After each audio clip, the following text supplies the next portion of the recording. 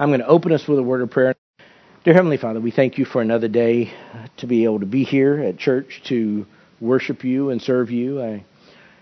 And now, Lord, as we return to our study of Joel, I pray that you give me wisdom to accurately deal with the truths that are here. And I pray, Lord, that you would help us take away the lessons that we need to apply to our lives so that the truth of your word will help us to be conformed to the image of Christ. And it's in his name that we pray. Amen.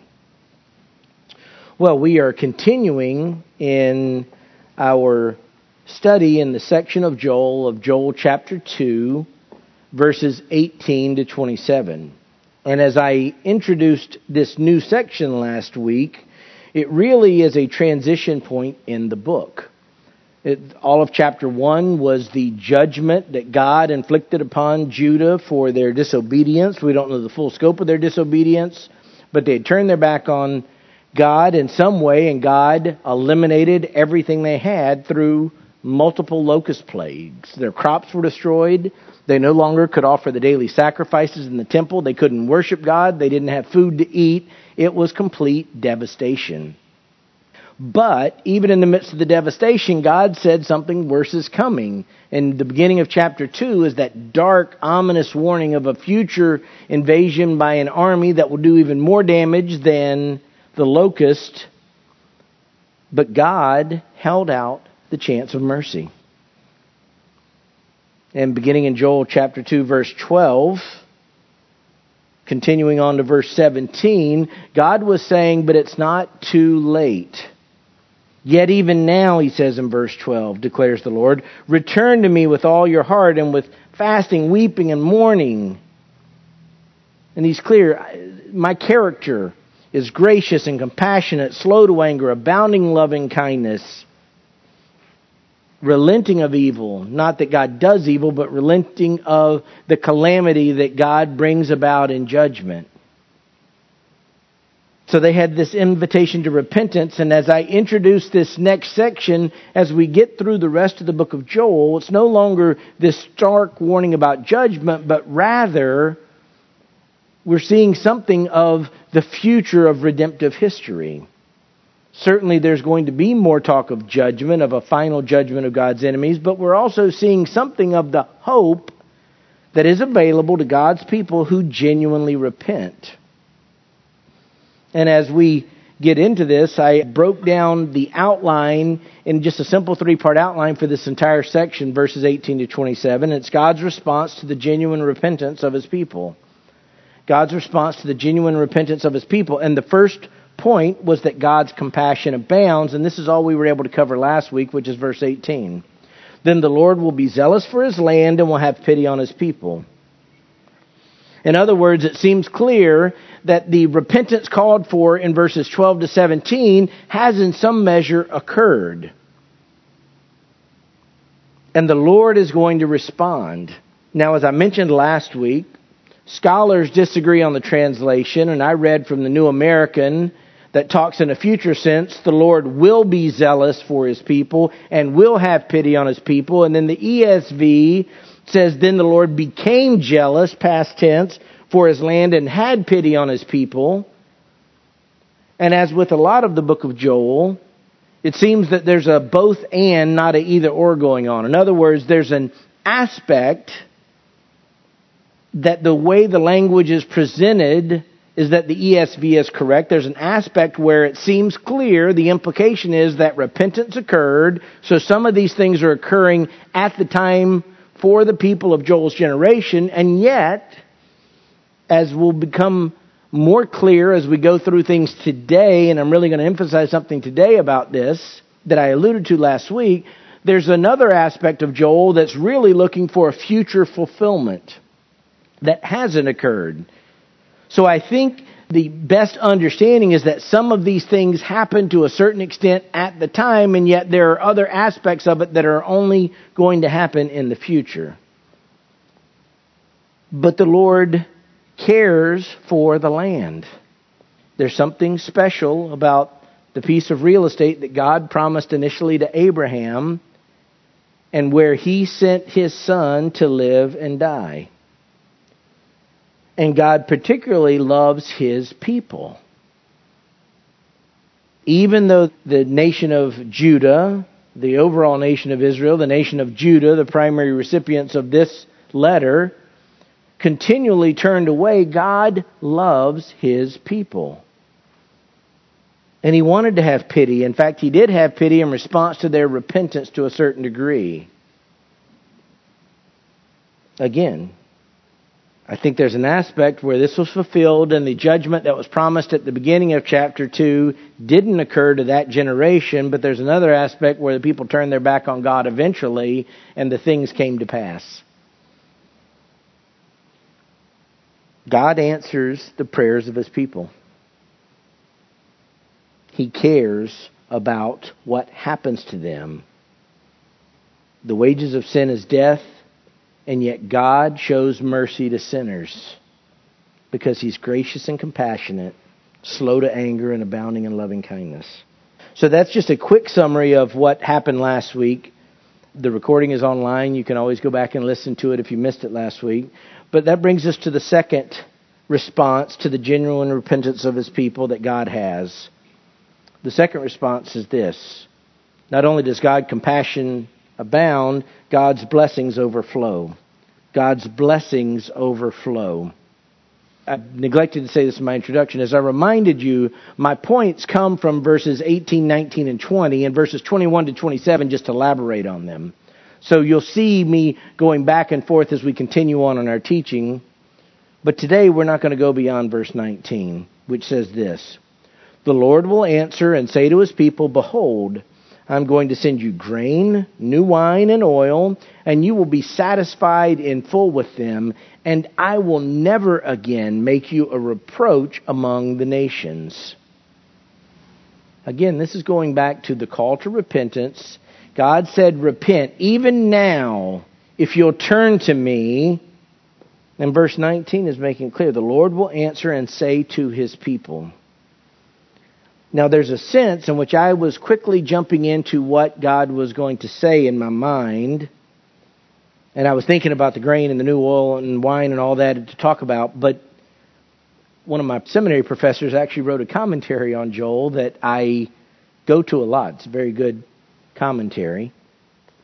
And he said something that I can't take credit for, but it did stop me to realize I'm jumping ahead of something. And I'm losing the wonder with the statement that God will answer. They were told, cry out to God, ask for help, and God will answer. And what struck me that the thought was in this commentary was how amazing it is, something that we take for granted, and yet it's really remarkable that God hears our prayers. We were just in our prayer groups of different sizes, sharing our prayer requests. I take notes. It's hard to fathom that the God of the universe heard every single one of them, including the ones that we thought of that we didn't even share. I lose track of how many billion people are on the planet. I think it's about 9 billion. That's a lot of people. I don't know if there are a billion believers. The gate's narrow, so I don't know how many genuine believers there are. But even if there's millions of them, it's hard to fathom that the God of the universe cares about every single one. He hears. And not only does He hear, but He answers. We know if we've walked with the Lord, He doesn't always answer the way we would like Him to. But He answers every time in the way that's best for us. And with His people, it was very personal. The Lord will answer us and say to His people, behold, I. And again, we know certain things, but God is being very personal. Everything He's going to say is not wishful thinking. It's not hoping something. God is making clear this will come to pass. If God says it, and He's saying it, behold, I, this can't be more definitive and ironclad. And he's going to address two specific things. It's interesting because when I taught through it, verse 17, God gave the prayer that he wanted the priests to lead the people. If you recall, it was a national assembly, everybody's coming together, and God himself said, here's the words. Let the priests, verse 17, the Lord's ministers weep between the porch and the altar, and let them say, spare your people, O Lord, and do not make your inheritance a reproach, a byword among the nations. Why should they among the people say, where is their God? The last part was the motivation for the prayer. It's protecting the glory of God, for God not to be demeaned. But the prayer was really two parts. Spare your people, because physically they were in danger of being eliminated. And don't make your inheritance, in other words, the nation of Israel, don't make them a reproach. And his answer in verse 19 is dealing with both of those, as will the rest of this section, but particularly there. Verse 19, behold, I am going to send you grain, new wine, and oil, and you will be satisfied in full with them. And again, it's challenging because we go through this over many months, but this really is going back to what the locusts had done. Specifically in verse 10, the second part of verse 10, it says, for the grain is ruined, the new wine dries up, fresh oil fails. So you can see God saying, I'm going to make it. The grain's coming back, the new wine's coming back, the oil's coming back. Verse 11 said, be ashamed, O farmers, wail, O vine dressers, for the wheat and barley, because the harvest of the field is destroyed. The idea was, not only did the means of the daily sacrifices get taken away by the locusts, but the people were in danger of starving to death. This was wholesale destruction, spiritually, physically. And God's saying, because of repentance, I'm going to take care of things. I'm going to send you grain and new wine and oil, and you will be satisfied in full with them. Really, it's a comprehensive picture of restoration. You had nothing. You couldn't do your daily sacrifices. You can't worship me. I'm going to give you that. You can worship. But beyond that, you're going to starve to death, but I'm going to intercede, and you're going to have it. Satisfied in full. It's not just you'll have enough. You won't be hungry. It's overflowing. It's abounding. Like an endless buffet. The food just keeps coming. Again, how this must have sounded to those peoples is remarkable.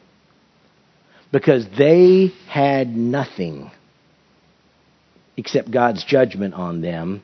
And now they're being told, you're going to be restored. It's going to be okay. You're going to have everything. I'm going to give it back to you. This is going from a hopelessness to an expectant hope. But it's not just that. God's going to do this, I believe he's saying, supernaturally. From a natural standpoint, when you wipe out everything that was wiped out, it's going to take a long time for the vines to grow again. You know, you plant a vine, you're not harvesting it that week. Same way with the olive trees, everything about it, everything's destroyed. Naturally, it would take a while. God is saying, I'm going to intercede and I'm going to make this right, and you're going to have everything. And like I said, and this is always challenging and it's difficult for me to articulate, there's a sense in which God was going to do that to a certain extent, but as I'll be talking about, he's going to do it even more in the future. So God's dealing the part about spare your people, don't destroy the people, but then he's going to deal with the reproach of the nation or the inheritance. He said, and I will never again make you a reproach among the nations. So God's going to send you grain, new wine, and oil. You'll be satisfied, and I'm going to make sure that no one ever mocks my people again. There's a sense in which we could imagine, and there's hints of it at different times of the Old Testament, but in this particular context, you could almost imagine the other nations that were laughing at the misery of Judah. Sadly, even us as believers, I see this, that sometimes we're happy when nations we don't like suffer. But the pagans were doing that to the point of almost being, where's your God? What's going on? And God's saying that will not happen again. Because I'm going to intercede and people will know where your God is. But again, here's the challenge. I believe that there's a sense in which that was fulfilled at that time, but we know that after Joel was written, countless times Israel has been made a reproach. They were destroyed probably sometime after this by the Babylonian people and taken into captivity. You go farther ahead in history and you see empire after empire that was occupying and dominating. The book of Daniel talks about kingdom after kingdom that's coming over the top. The Medes and the Persians and the Greeks and the Romans. And that continued. In fact, in our lifetime, even though it wasn't the land of Israel, the Holocaust was the ultimate reproach of God's people, an attempt by Satan, even in our era, to humiliate and wipe out God's people. So when we see in Joel, and it says, I will never again make you a reproach among the nations, we have to be careful, because obviously it doesn't mean that that was perfectly fulfilled at that time, because it happened again. And some people, I've read this kind of stuff, would be quick to say, see, Scripture's not reliable, because of course that's not true, that didn't happen. And God didn't mean that, or that's not what God said. Well, that is what God said, and God did mean it, and it is true. And so it's important, and this is the challenge when we're going through and we're interpreting Scripture and we're understanding Scripture, that we look at the overall context, that we look at the entirety of Scripture, because it all goes together. It's all God's Word. And we have to make sense of the promises of God, even if it's challenging and difficult.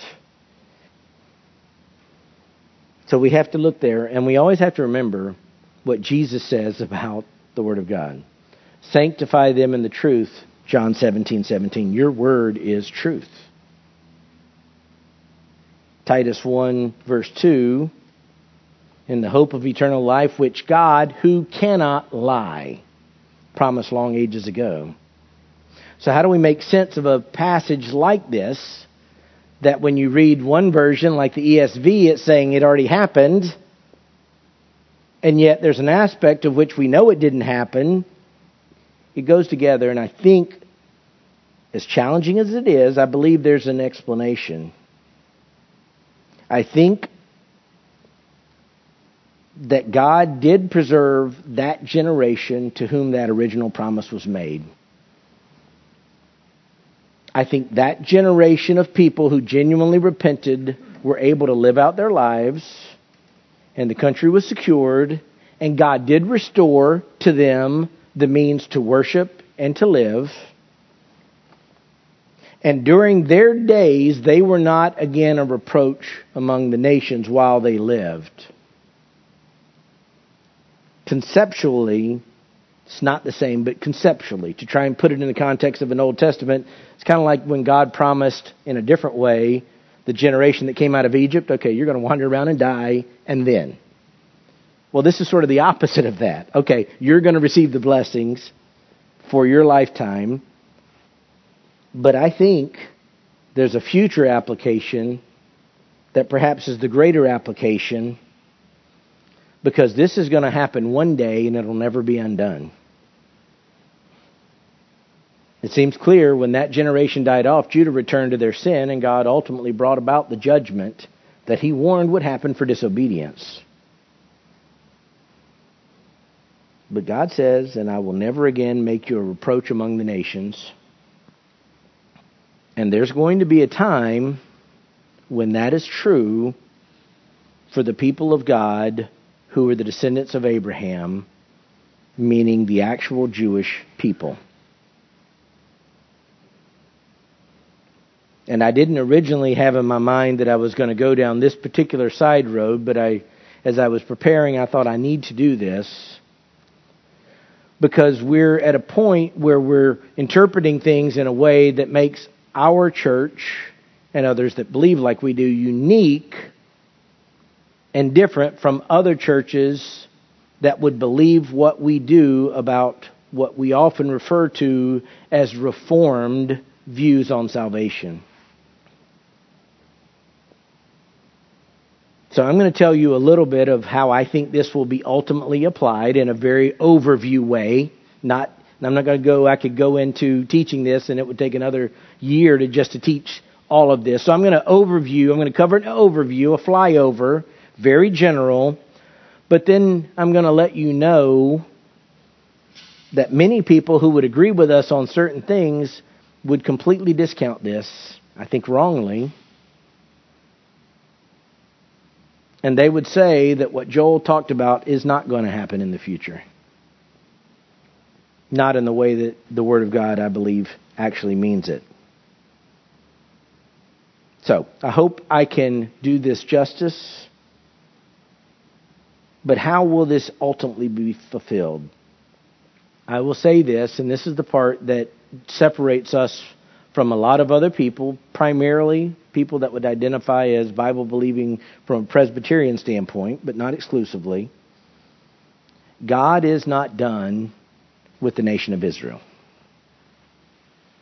That doesn't sound as controversial to us, and yet it's a huge dividing line, because a big segment of people that believe like we do, and they preach the gospel like we do, don't believe that God has any intention of doing anything for the nation of Israel. And when I say the nation of Israel, I'm not talking just about the geopolitical body right now that's in the Middle East. I'm talking about the descendants of Abraham, the physical seed, the Jewish people. But we do believe here at Lakeside that God does still care about the Jewish people. Not all of them are going to heaven yet. But there's going to come a time during the Great Tribulation period when God does a miraculous work. And there's going to come a time, and I'll tell you why from Scripture, why I say this, where all of the remaining Jewish people on the earth will repent and believe. I've shared for years that my best friend is a Jewish unbeliever. He's not religious. But he, somehow or another, at some point I shared with him, for example, in the book of Revelation, that there's going to be 144,000 witnesses from the tribes. And so he always tells me, well, maybe I'm one of them. It's like, you don't want to find that out, because it means you're living through the tribulation period, which will be a horrific time. But there'll become a point where God will save whatever people of His are left,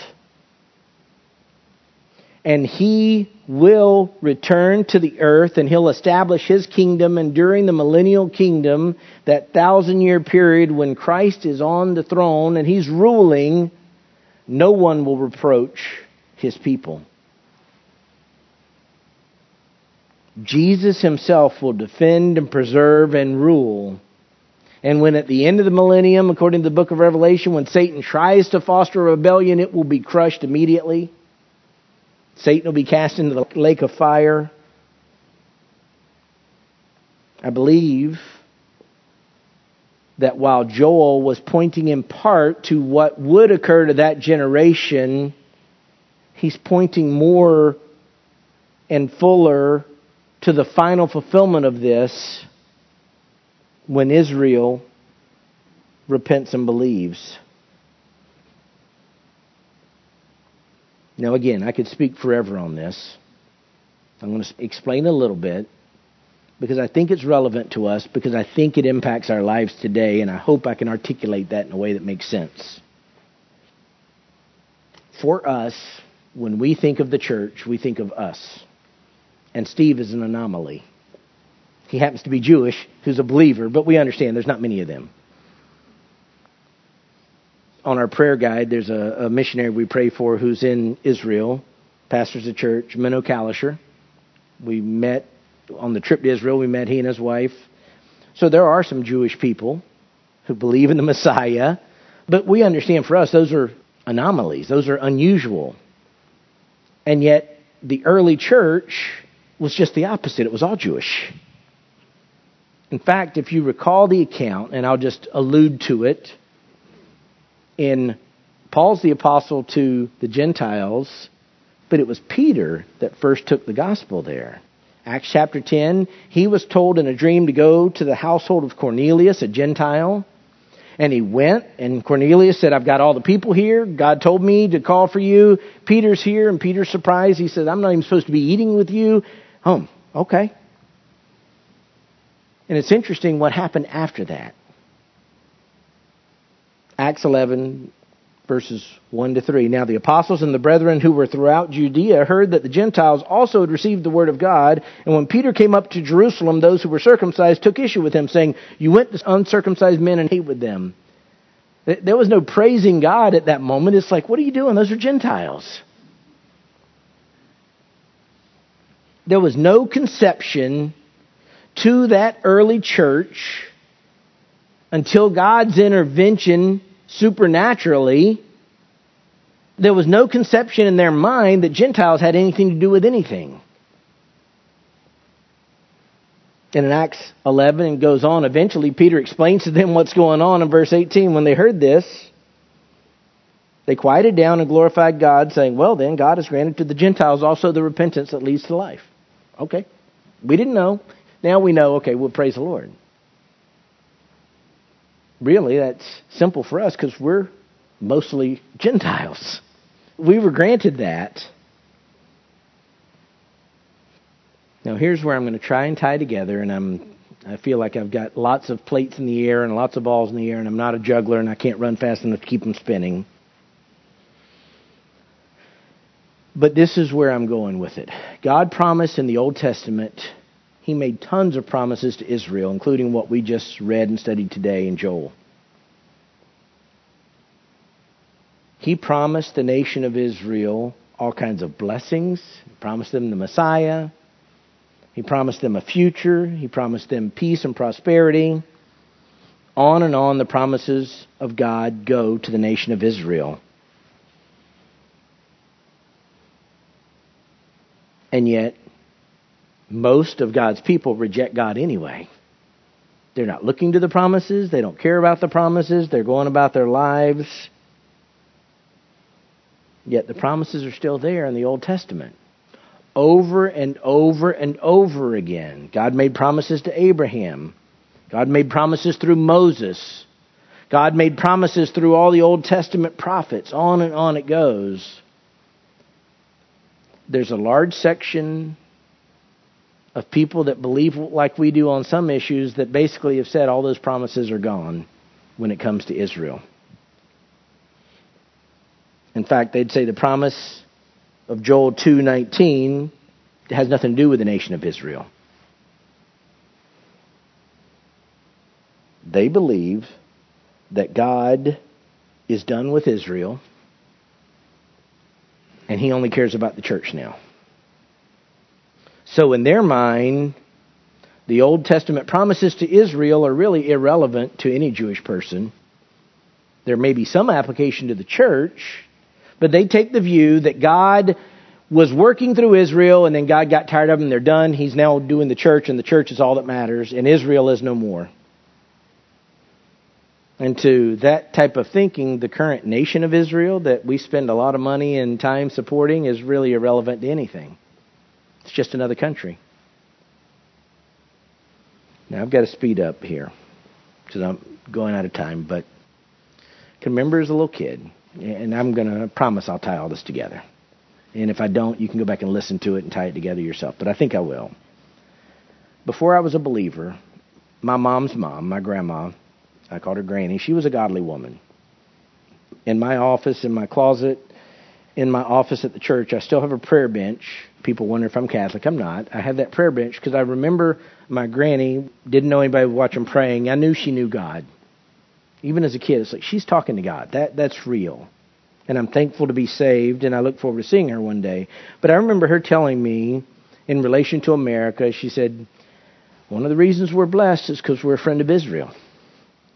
And she would always go back to Genesis 12:3, where God said to Abraham, "And I will bless those who bless you, and the one who curses you I will curse, and in you all the families of the earth will be blessed." And she would always say, in her simple way, God still cares about Israel. And yet again, there are many Bible-believing Christians that would do away with all of that. I'm going to quote from one of those denominations. It's a smaller denomination, but the thinking of it is consistent with most of Presbyterianism.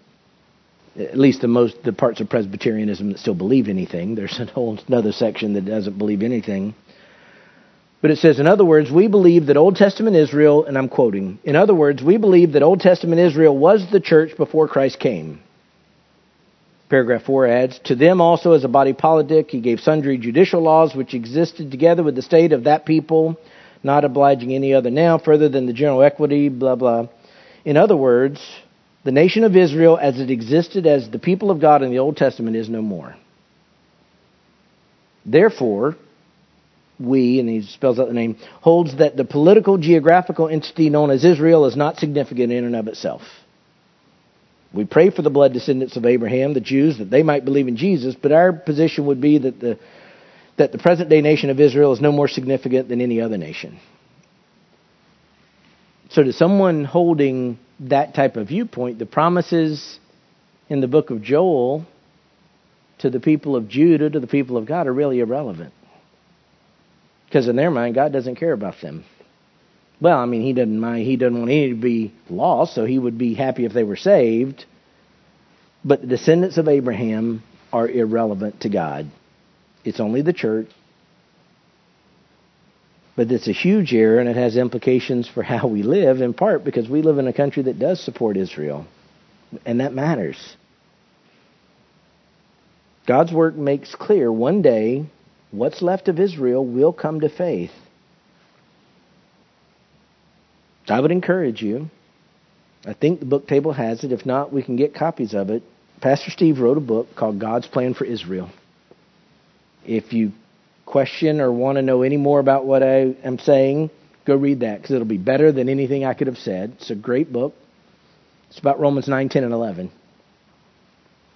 And the Apostle Paul, in Romans 11, verse 25, says this, for I do not want you, brethren, to be uninformed of this mystery, so that you will not be wise in your own estimation, that a partial hardening has happened to Israel until the fullness of the Gentiles has come in.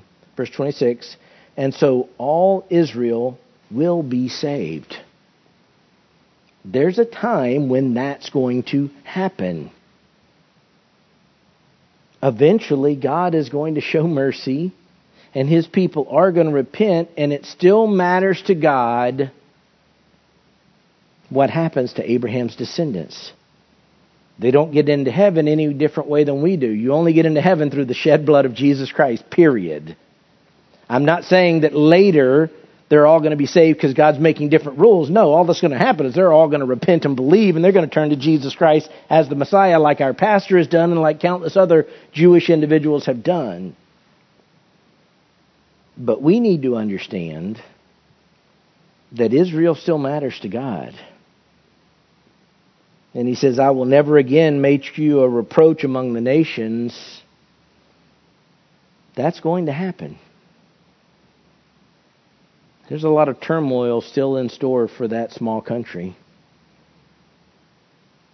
But God still cares about the descendants of Abraham. God still cares about that real estate. Even though most of them reject Him, and sadly, unless the Lord returns and the tribulation starts, most of them will die and go to hell because they've rejected the Savior. They'll find themselves with the Pharisees. But I'm convinced, why did the Holocaust not succeed? It wasn't just because we defeated everybody. It's because God intervened. You're not going to wipe out His people. Why did Israel not get destroyed from the time of its founding when the Arab nations started invading? In 48 or 56 or 67 or 73, or you can continue on. because God still cares about His people. And we don't talk politics, or at least I don't talk politics here. And I always, probably some of you wish I would stop, distinguish our being Christians from our being Americans, but the blessings and freedoms we have, I do believe, are in part because of our attitude towards the nation of Israel. There's a lot that happens that doesn't bother me, but when I see any American president step back from Israel, that's when I get nervous. Because I realize I'm fine individually, but we don't want the hand of God anymore on us, even though our country deserves it. I'm convinced God still blesses those who bless Israel. And He still curses those who curse His people. So my side road's over. Like I said, if you have more questions about that, Pastor Steve does a better job of explaining things in more detail in that book, but it's a helpful book. So we've seen that God's compassion abounds, God's blessings overflow, and next week we'll get to our third point, where we'll spend some time for a few weeks. So let me close us with prayer, and then we'll be done. Dear Heavenly Father, I thank You for another day. Lord, I pray that You will continue to help me as I study what are some very difficult and challenging things. And Lord, I pray that You'll give me words that help me understand how to explain it in a way that does justice to Your word. Lord, I know that You care about Your children who have believed in the Lord Jesus Christ. You love the church. It's the bride of Christ. And I thank You, Lord, that we're a part of the church. And yet, Lord, it seems inescapable from the truths of Your word that there's still a special place in Your heart for the descendants of Abraham. So I pray, Lord, that You will save many Jewish people, including my friend Dave, my friend Scott. Many in this room know Jewish people they would want to come to faith. Lord, pray that You would bring them to repentance. And in the meantime, Lord, I pray that You would protect Your people. And I pray that You'd protect our country. Lord, we don't want to lose sight of the fact that You bless those who bless Your people and You curse those who curse them. Lord, help us in all of this. Continue to be thankful for the salvation we have. And Lord, motivate us to share the good news of the gospel with those around us. Lord, we love You. We ask all these things in Jesus' name. Amen.